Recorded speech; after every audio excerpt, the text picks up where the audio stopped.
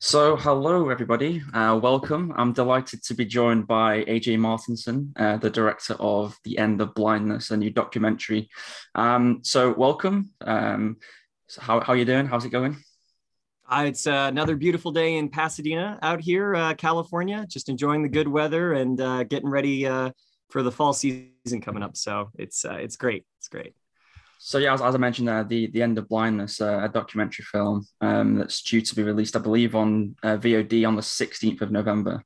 So, could you just sort of give us a bit of insight into the film? What's the film about, and sort of how did it sort of come into fruition, really? Yeah. So the End of Blindness is the incredible true story of Dr. Samuel Bora. He's the only ophthalmologist for 3 million people in Western Ethiopia.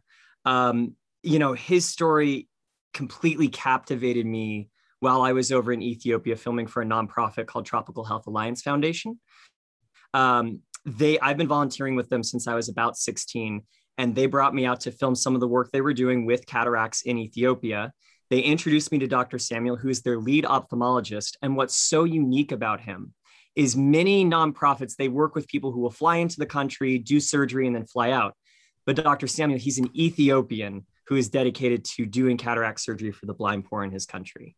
And, his story just completely captivated and inspired me when I met him. And I realized after about 10 minutes of talking to him that this wasn't a 2-minute promotional piece.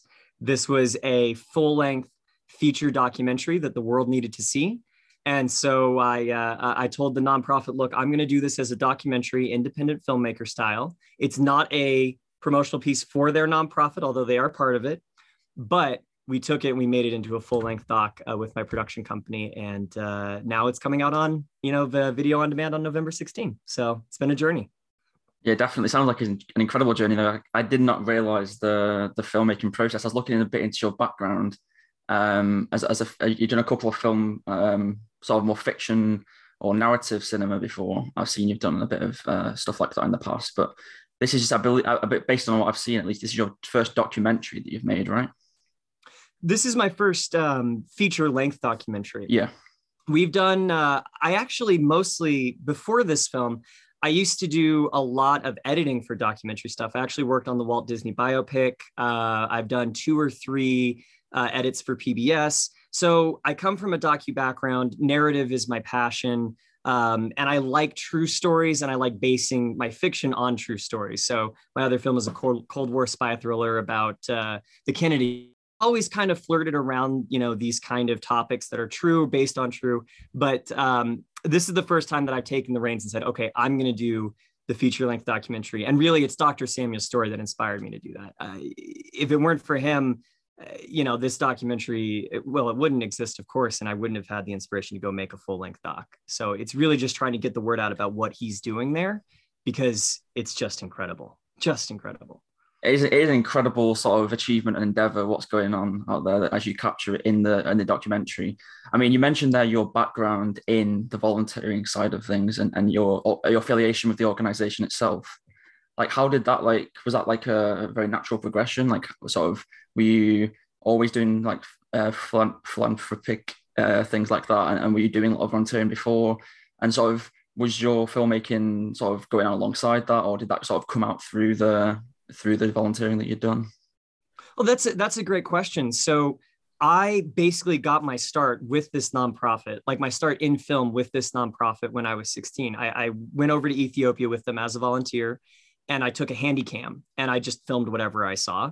And I went home and they said, well, can you edit something? And I said, okay, let me try. And we put something together, and they loved it. And they encouraged me to pursue, my talents as a filmmaker. And that was about the time I decided to, I wanted to be an engineer or something like that. But because of that trip, I became a filmmaker. Flash forward 10 years later, we're in Ethiopia again, and that's when we meet Dr. Samuel.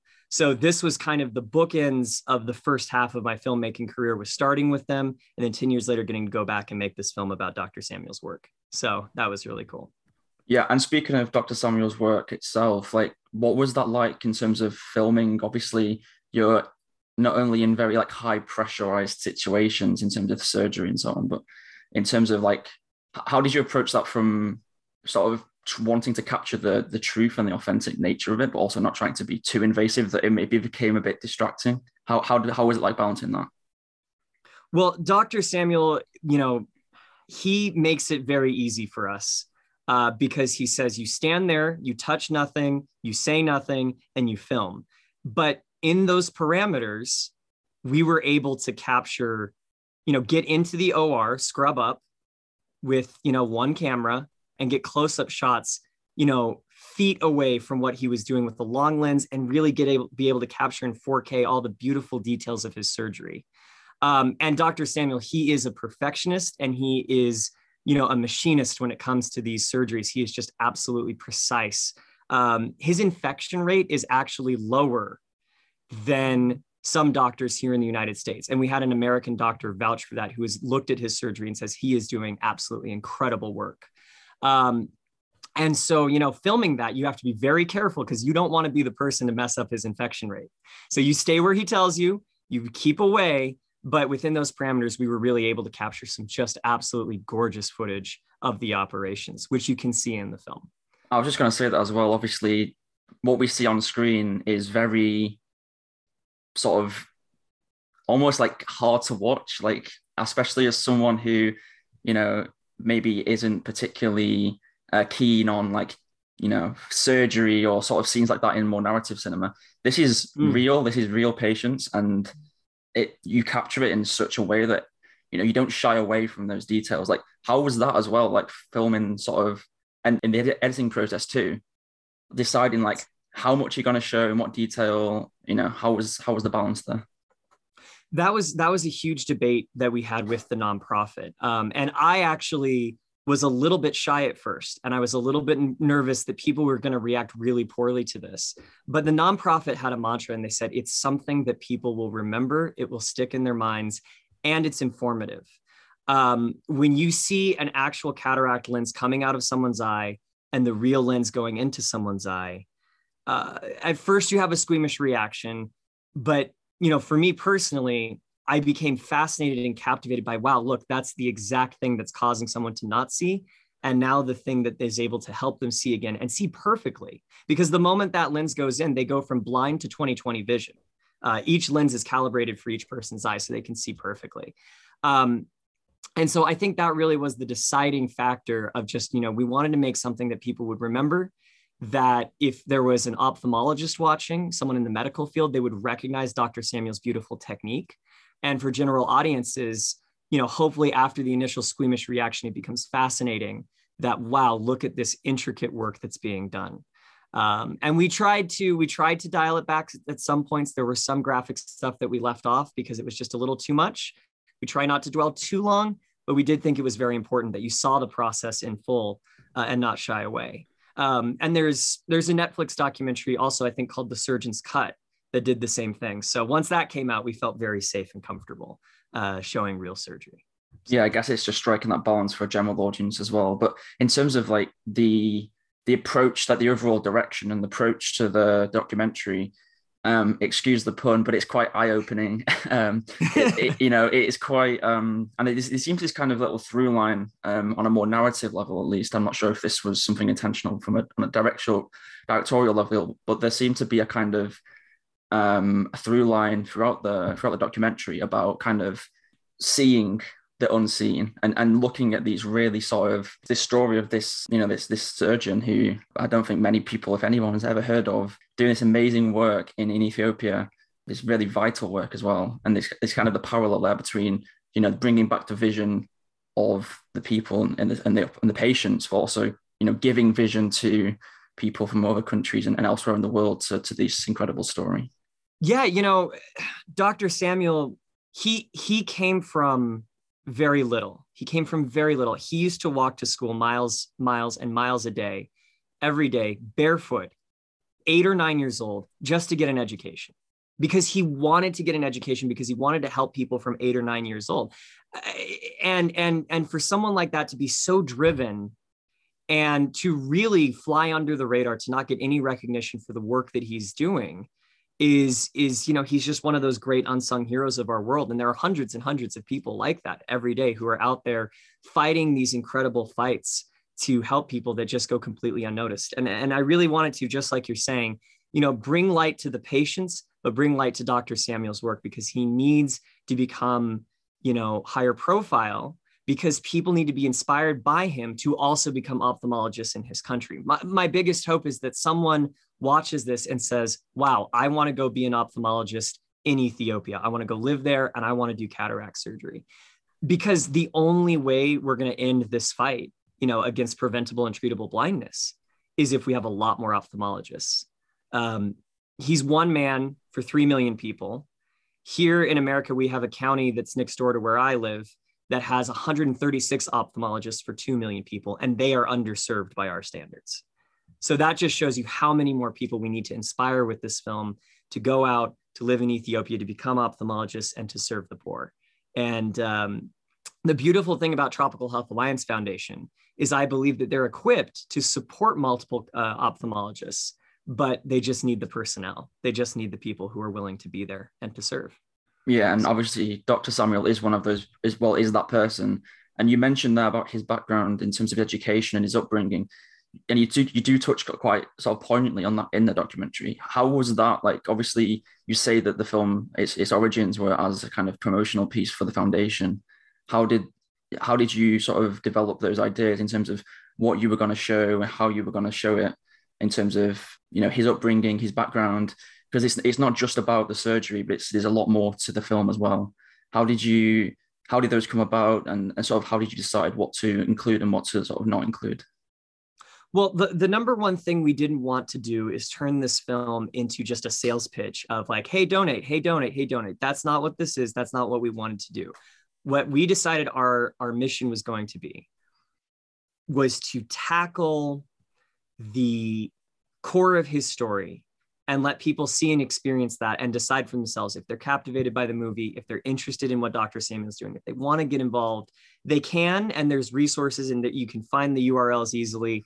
But really, really our goal was just to tell the story and to tell it to the fullest extent. Now that story does involve the nonprofit. And so we do interviews with the nonprofit, we bring them in, we rope them in and show, hey, not only is Dr. Samuel doing his work in Ethiopia, but there's this entire team of people here in America who's also supporting him.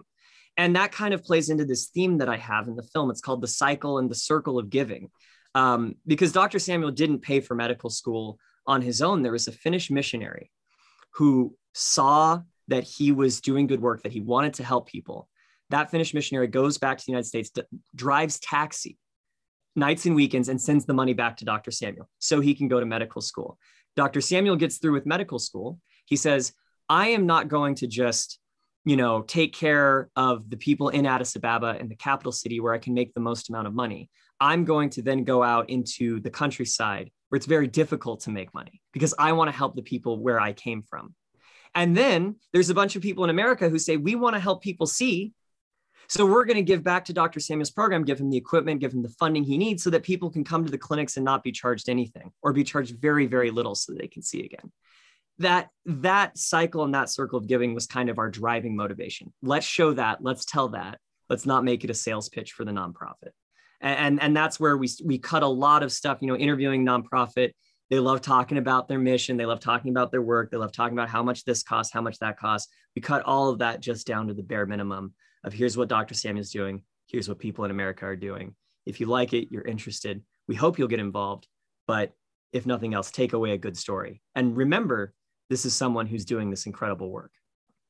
Yeah, and you mentioned the cycle of giving and so on. There's also this kind of through line in the film as well about sort of breaking the chain of dependence and enabling and empowering these people to be able to, do their own work. And you mentioned that about potentially, this film acting as a source of inspiration and potential for future recruitment for future ophthalmologists and surgeons and so on.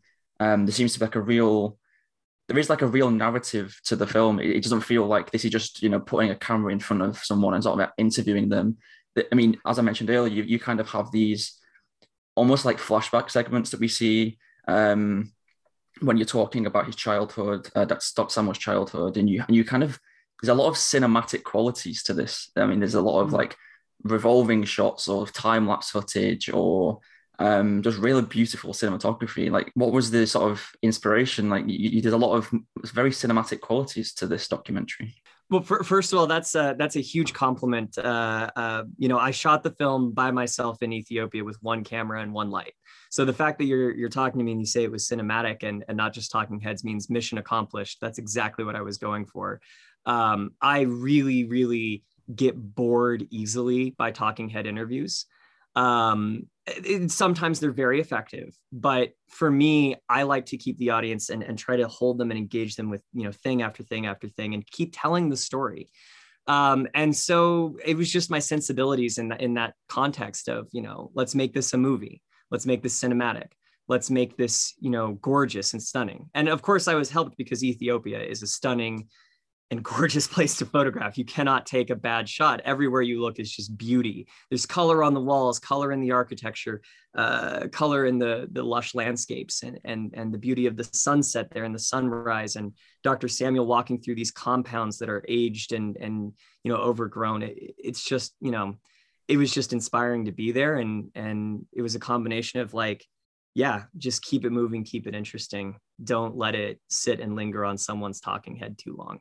And that was just kind of what pushed me through. When you're talking about dependence, if I can jump in on that a little bit, one of the biggest tragedies and something that really has stuck in my mind ever since I started going to Ethiopia is you see these blind people being led around in the streets by children. Being blind in Ethiopia is difficult. It's really hard to be blind in Ethiopia. They don't have the social programs that we have here in the United States that can help, ease some of that burden. It's difficult everywhere, of course, but in Ethiopia, it's especially difficult. And so they don't have seeing eye dogs. And so they indenture children to lead them. And one of the most amazing things you can ever witness, and we touch on this in the documentary, and it's one of the things I wish we had captured more of. Unfortunately didn't see enough of these patients that we could really get a full segment in there, was, showing what happens when one of those blind patients has their cataracts removed. They're able to see again. And that child that they're leading around is able to go free, let go of that, person's hand and go back and play and be, with their family and friends and go back to school. Because this program really does, people come in blind, go out seeing, and it creates independence where there was just complete dependence before. So, that's some of the stuff that kind of motivated me, is that it's just a very dramatic situation that you're in, and trying to capture that drama authentically and beautifully as best you can. So. Yeah. And you mentioned the authenticity of everything. I mean, even it's kind of like this, I don't know, from multiple parts of the film, I kind of had like almost like two different layers to the film. There was this kind of, obviously these are ordinary people. These are just, real patients that you're capturing.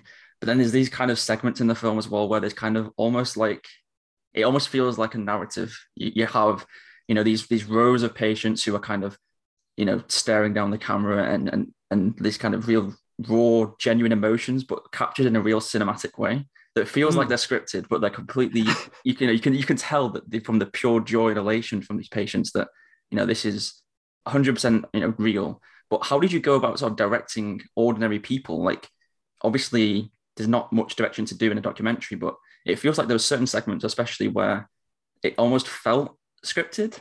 I don't know if there was like some segments you shot like retrospectively, or if there was, there's a couple of shots of like really the sort of cinematic like rows of patients, or cinematic footage of people running down streets and stuff like that. Like how did you approach directing from that perspective?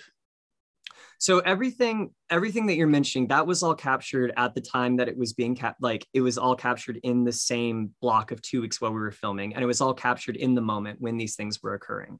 There were a couple pieces, for instance, Lalise walking down the road after she can see again. Yeah. We had to take her and say, okay, let's do a shot where you're walking down the road. And we did stage that just a little bit.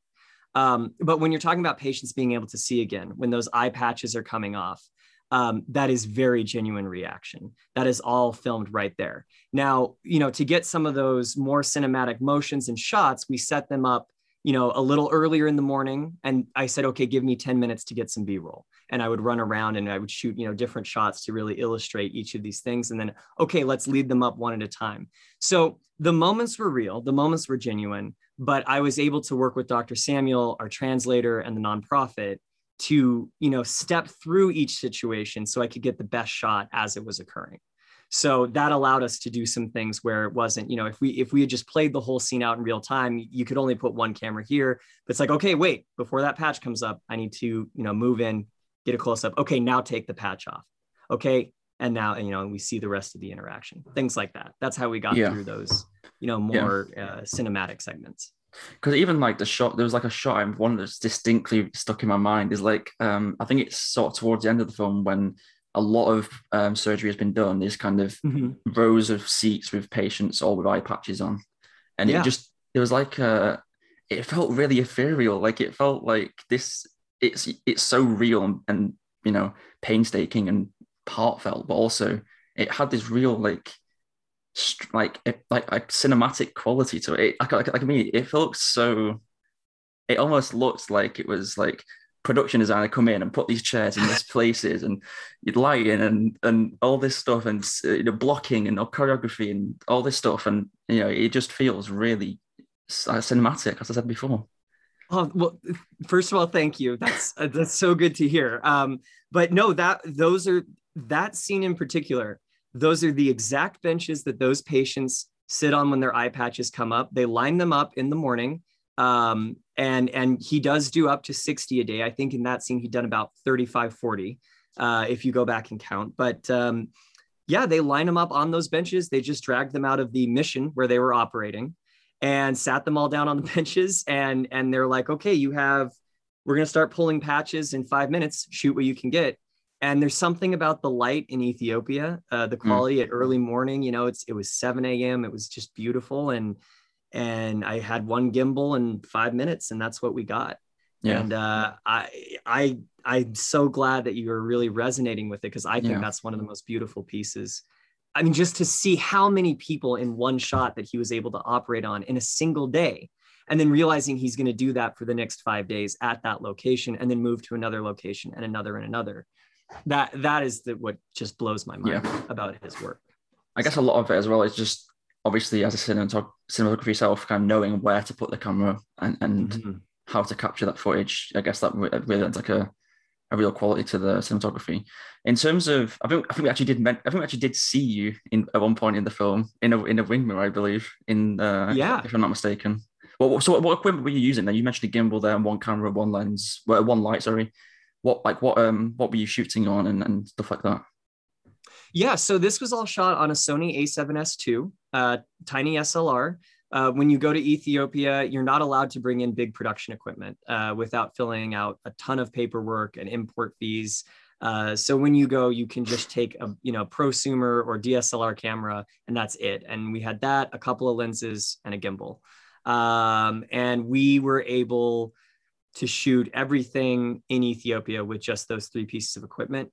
And like you're saying, it all came down to, one of my things when I was shooting that is looking for like silhouettes, looking for, keeping the exposure down. How can we keep it in this kind of beautiful, creamy palette to really showcase the countryside? It's somehow with one camera and me like pulling focus at the end of this barrel while I'm running around directing and yelling at people, we pulled this off. And frankly, I don't even know how we did it, but we did, and it looks great. So it does look great, yeah. You mentioned the B-roll there that you filmed as well, in terms of just getting some sort of just footage. How much of the, maybe not necessarily maybe the actual overarching story, but how much of the film was sort of made in the edit? Because there's a couple of moments, I think you mentioned silhouettes there. There's one moment in the film where Dr. Samuel, I think it's Dr. Samuel's on screen. There's a really beautiful silhouette, and it kind of edits and fades into this sort of almost like flashback, dreamlike footage laid over the top of the silhouette, and it kind of transitions and transposes into the next scene. Like how much of those moments were made in the edit, how much was sort of pre-planned in advance? Like obviously knowing what to capture for that B-roll, but how much of it was sort of with something in mind, and how much of it was sort of constructed in the edit? Well, this entire film was built in the edit. I wish I could say I had the foresight when I went out to know what I was going to do. But when we actually went out, we had gone out in mind with just doing a 2-minute piece. So we didn't realize, we had no idea what patients we were going to see. The pathologists we met on the very first day where we were filming, and we only had 2 days with them, or 3 days to follow their story. Same thing with the, Lelise. When we got to the rural area, they were like, oh, we have a patient. Let's see if this is someone that you'd be interested in filming. And it turns out it's this incredible story of this blind mother who's never seen her baby. And she's 23, but has the cataracts of a 70-year-old. It's incredible. So we just got really, really lucky. And then when you come back to the edit bay, when you come back to post and you see what you have, it was really told then of like, okay, well, this is the footage we have. What's the narrative through line we want to tell? Oh, and this shot works here. This shot works here. Oh, Samuel driving here and him, this kid running in this courtyard out here, that is him in the past. And you start to blend and fade them together. And oh, now you have a flashback sequence. And so it was a lot. And that's what took us so long. I mean, this was 3 years in post to figure out all these pieces and then do all the technical polishing that's required after you get your story, hammered out. So we spent a lot of time, I spent a lot of time, nights and weekends, to really develop this and craft those points that you're talking about. Yeah. You say it was lucky to be in the right place at the right time, but I feel like, given the information we're given in the film, it feels like you could have gone almost on any day and you would have had such a wide range of stories and, people to do. I guess more a case of just, as you say, being in the right place at the right time, not necessarily a luck thing, but maybe it was more of, knowing, because you've worked in that environment before, knowing sort of where to be, who to be around, and sort of those situations as well. I guess that kind of helps you as well. Absolutely. Absolutely. And the nonprofit was really good, about telling us, okay, well, this is about to happen here. So you need to get over there right now. We're about to pull eye patches. Or, they would coordinate with Dr. Samuel because they have a long-standing relationship with him. And we'd sit down around the dinner table the night before and plan things out of like, okay, well, tomorrow, when we drive out here, we're going to capture this. So there was a lot of experience that went into that. But we could have gone out and there could have been, very few patients who had such a compelling story. And that's where I think we were really, just got a little bit lucky that our patients on that particular trip with Dr. Samuel was as compelling as they were. Because, but I'm sure, there are thousands of patients that he sees every day. We would have found something. But yeah.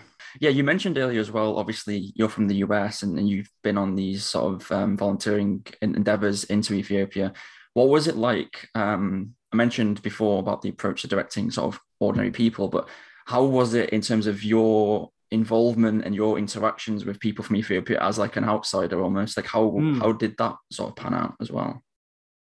Well, Dr. Samuel, he says there is the American way, there is the Dr. Samuel way, and then there's the Ethiopian way. And those are all three different things that you have to navigate. But honestly, the beautiful thing is Ethiopians are just the most friendly people. It was a beautiful place, amazing people. I've been multiple times. The food was incredible. And so as much as I want to say I had some sort of harrowing story to take away from it, everything was just really fantastic. Everyone was so nice and helpful and eager to participate in this project because they realized, how important it was to get the word out about these things, about what's happening, about what Dr. Samuel's doing. So, yeah, you mentioned this sort of a line in the film about people sort of somehow find a way of knowing about this surgery and people traveling from different countries and stuff like that. Like, did you ever find out the answer to those questions?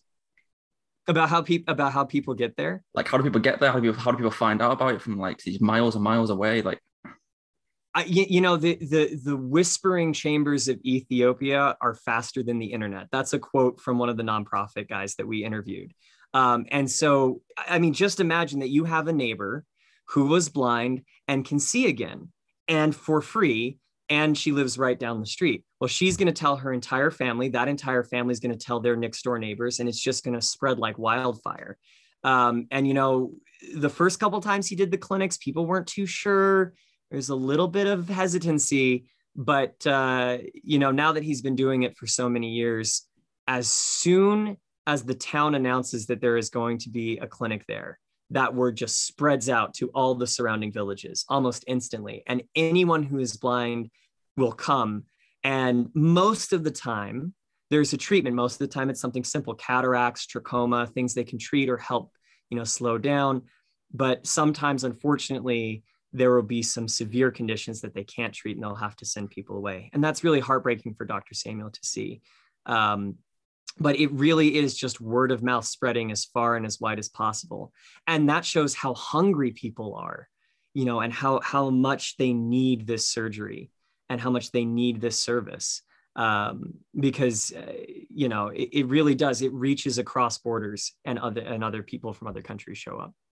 So, yeah. And in terms of the, because you said you found out about Dr. Samuel through the organization, right? Because yeah. I was just wondering, one of the questions I actually had in preparation for the interview, and you answered it right at the start, so I didn't need to ask it, but it was kind of this idea of how did you come across this incredible person?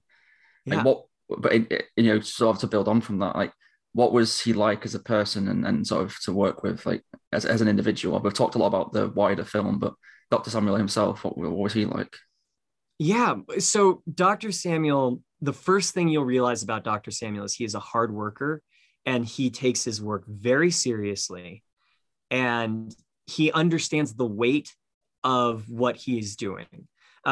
He's also very humble. He does not want to be known through this film as a miracle worker or, you know, some sort of anything more than just a surgeon. That's all he wants to be known as is, I am a surgeon. I do surgery. This is what I do. I punch in and punch out like everyone else. You know, but in that hard work, it's just so fascinating to watch because you really see the dedication he has for the poor. And that's the sense you get about him every single day. He is dedicated to helping those in need. He puts that above everything else. You know, he sacrifices spending time with his family to go out every 2 weeks into these rural countryside areas. And they understand too, you know, that he needs to go do this because he's just compelled by this sense of gratitude for the people he came from, for the people who helped him become an ophthalmologist. And, you know, in every single conversation with him, that's what really shines through. But he does have one vice, and he does have one thing that he gets really persnickety about, and that's his coffee.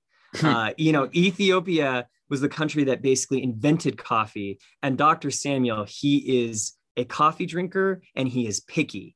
And so he would take us to little places, little roadside stops.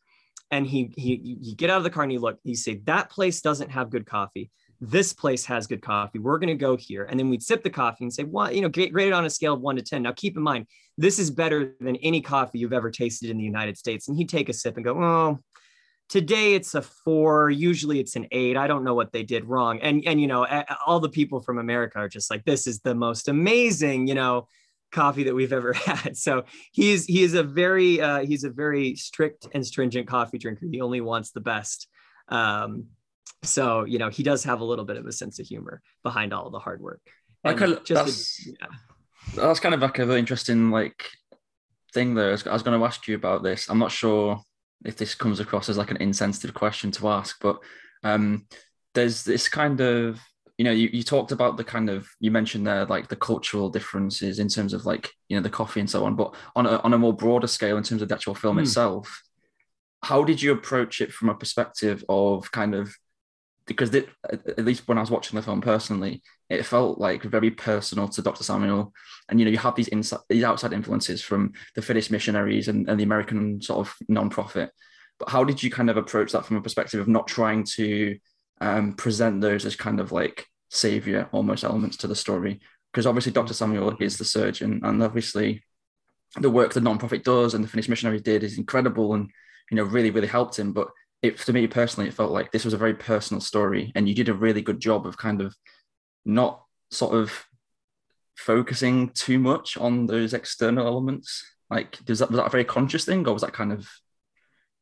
That was 100% at the forefront throughout this entire process. We really, really wanted to show that it was Dr. Samuel working in his country for his people, not, you know, some third party coming in and being like, we're gonna, you know, do this, this, and this.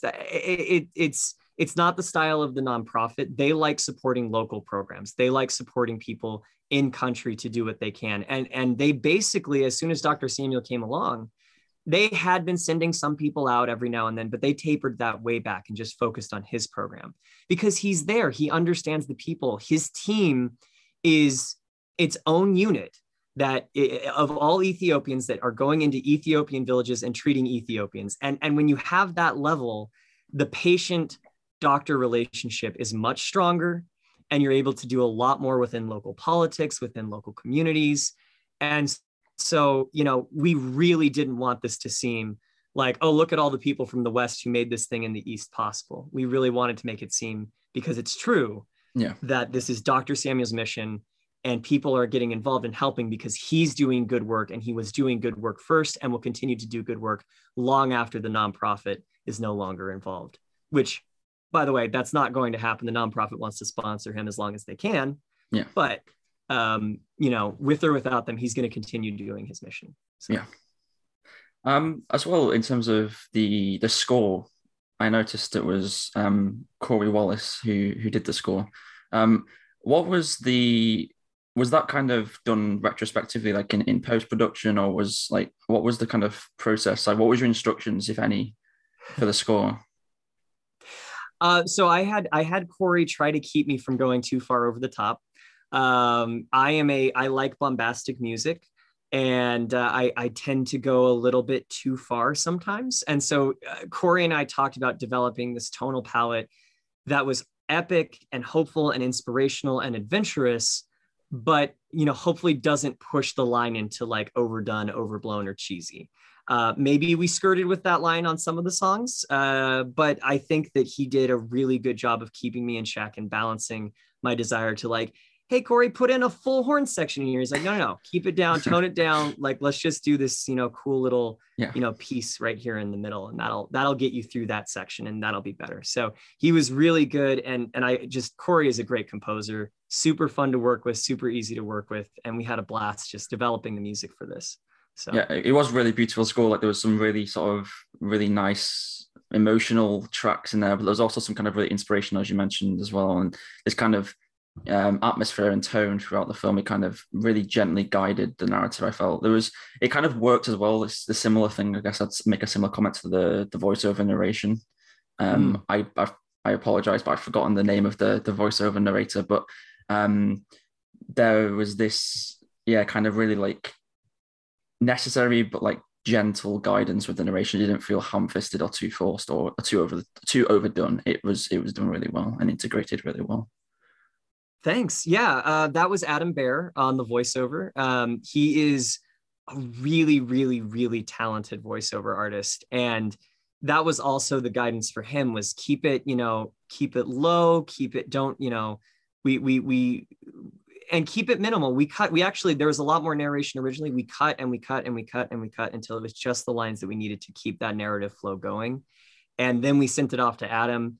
He did a just incredible job with it. And I really think his voice elevated it. For a while there, we were thinking, maybe is it your voice, AJ? But no. No one wants to hear me talk for an hour and a half or an hour. So we got Adam in, he swapped the voice out, and it's just gorgeous. I'm so pleased.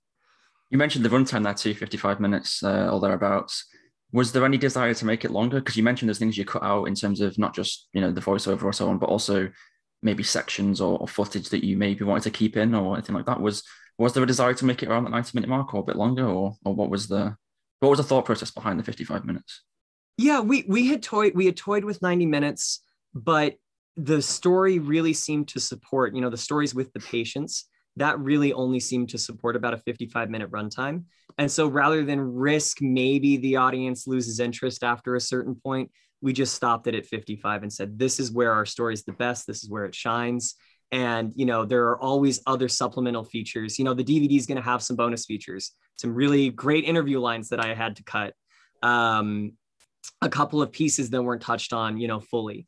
Those kind of things, let's put them on the bonus features. But when someone sits down to watch 55 minutes, that's about enough time. And that's about as much time as anyone would really want to watch cataract surgery, I feel. So that it just felt right for the film, is to keep it 55, keep it short, sweet, and leave them wanting just a little bit more if there was more info they wanted. So you did perfectly that, because I felt it was a very, very well paced, and I actually was like, I want more. I want to see more. I want to see what happens next. What's Dr. Samuel doing now? How many more patients has he performed surgery on? So yeah, and I've looked on the website for the foundation and the film itself, and done a bit more like looking around after the film finished. So you did your job. Awesome. That's what we like to hear. That's exactly it. Yeah. If you walk out and you're like, well, we've seen too much of that, I am bored by this, then we really failed. And that's what drove 55. And speaking of Dr. Samuel, the pandemic slowed things down just a little bit, but he was back in action as of a few months ago. I know, there are some rocky situations going on right now, but I believe in Addis Ababa, he's still operating on patients at this time. He and the nonprofit have done over 24,000 cataract surgeries together, and that number continues to grow every year. So it's been just an incredible, incredible project. So yeah, you mentioned the pandemic there as well. Obviously, I know you mentioned earlier there was 3 years of post-production, I believe you mentioned. Mm-hmm. So yeah. when was this actually filmed then, and sort of what was sort of the lifespan of the film? Yeah, so we started this, I believe it was in 2018 is when I went to Ethiopia to film this. And then after that, we had a lot of research to do. So if you see in the film, we actually go to London and we interview people at the Royal Society of Tropical Medicine, which was, or the Royal Society of Medicine in London.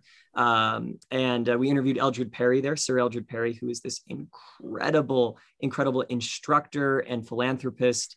And he actually got the nonprofit started and inspired to do work in Ethiopia through his lectures at the Royal Society of Medicine. We flew to Pasco, Washington to film American ophthalmologists, got to watch them do, surgery here and compare and contrast, how does it look there back and forth. So those added a couple extra months, maybe an extra year to the process, and then another year of just posting it all together and all of the finishing bits that come along with that, sound mix and getting distribution with Passion River. And that all took a good amount of time to kind of seal and get together. So it was a long journey, but, I think every step of the way was just really fun and really exciting to be able to see, okay, well, where can we take the story now? So, yeah. And you mentioned distribution there. It's available on video demand the 16th, and I believe DVD as well. You mentioned about the bonus features there on physical as well. Yeah, that physical is going to come out just a little bit later in January. Okay. But you can pre-order it right now at theendofblindness.com. And if you want to get involved with Tropical Health Alliance Foundation, the cool thing about them is it only costs $50 to sponsor a cataract surgery. And they give that cataract surgery away for basically free to the patients. And you can check out their work at thaf.org/blindness. And you can learn all about Dr. Samuel's work. That's awesome. Just before we wrap up as well, I was wondering if you've got any other projects in the works at the moment that you wanted to talk about. Like, are you working on any more documentaries, any more fiction or narrative pieces? What's the next thing? Yeah, so when I've got several scripts that I'm in development on right now. We're going to go back to narrative after this film. It's been wonderful working in documentary, but narrative is my calling, and I can't wait to get back to that. So we're going to go do some screenwriting, do some fundraising, and hopefully there will be a new project to announce in the next couple months. That's awesome. Sounds great. Well, I really appreciate your time. Thanks, AJ. It was as I mentioned before, a really sort of heartfelt but inspiring and motivating documentary. So congratulations. It did its job, as I said before. Thanks a ton, Jordan. It was so great hanging with you, and I'm so glad you loved the movie. This is just awesome. Thanks so much for the interview. I appreciate it. Thank you. Yeah, you too. Thanks. Bye. Awesome. Bye.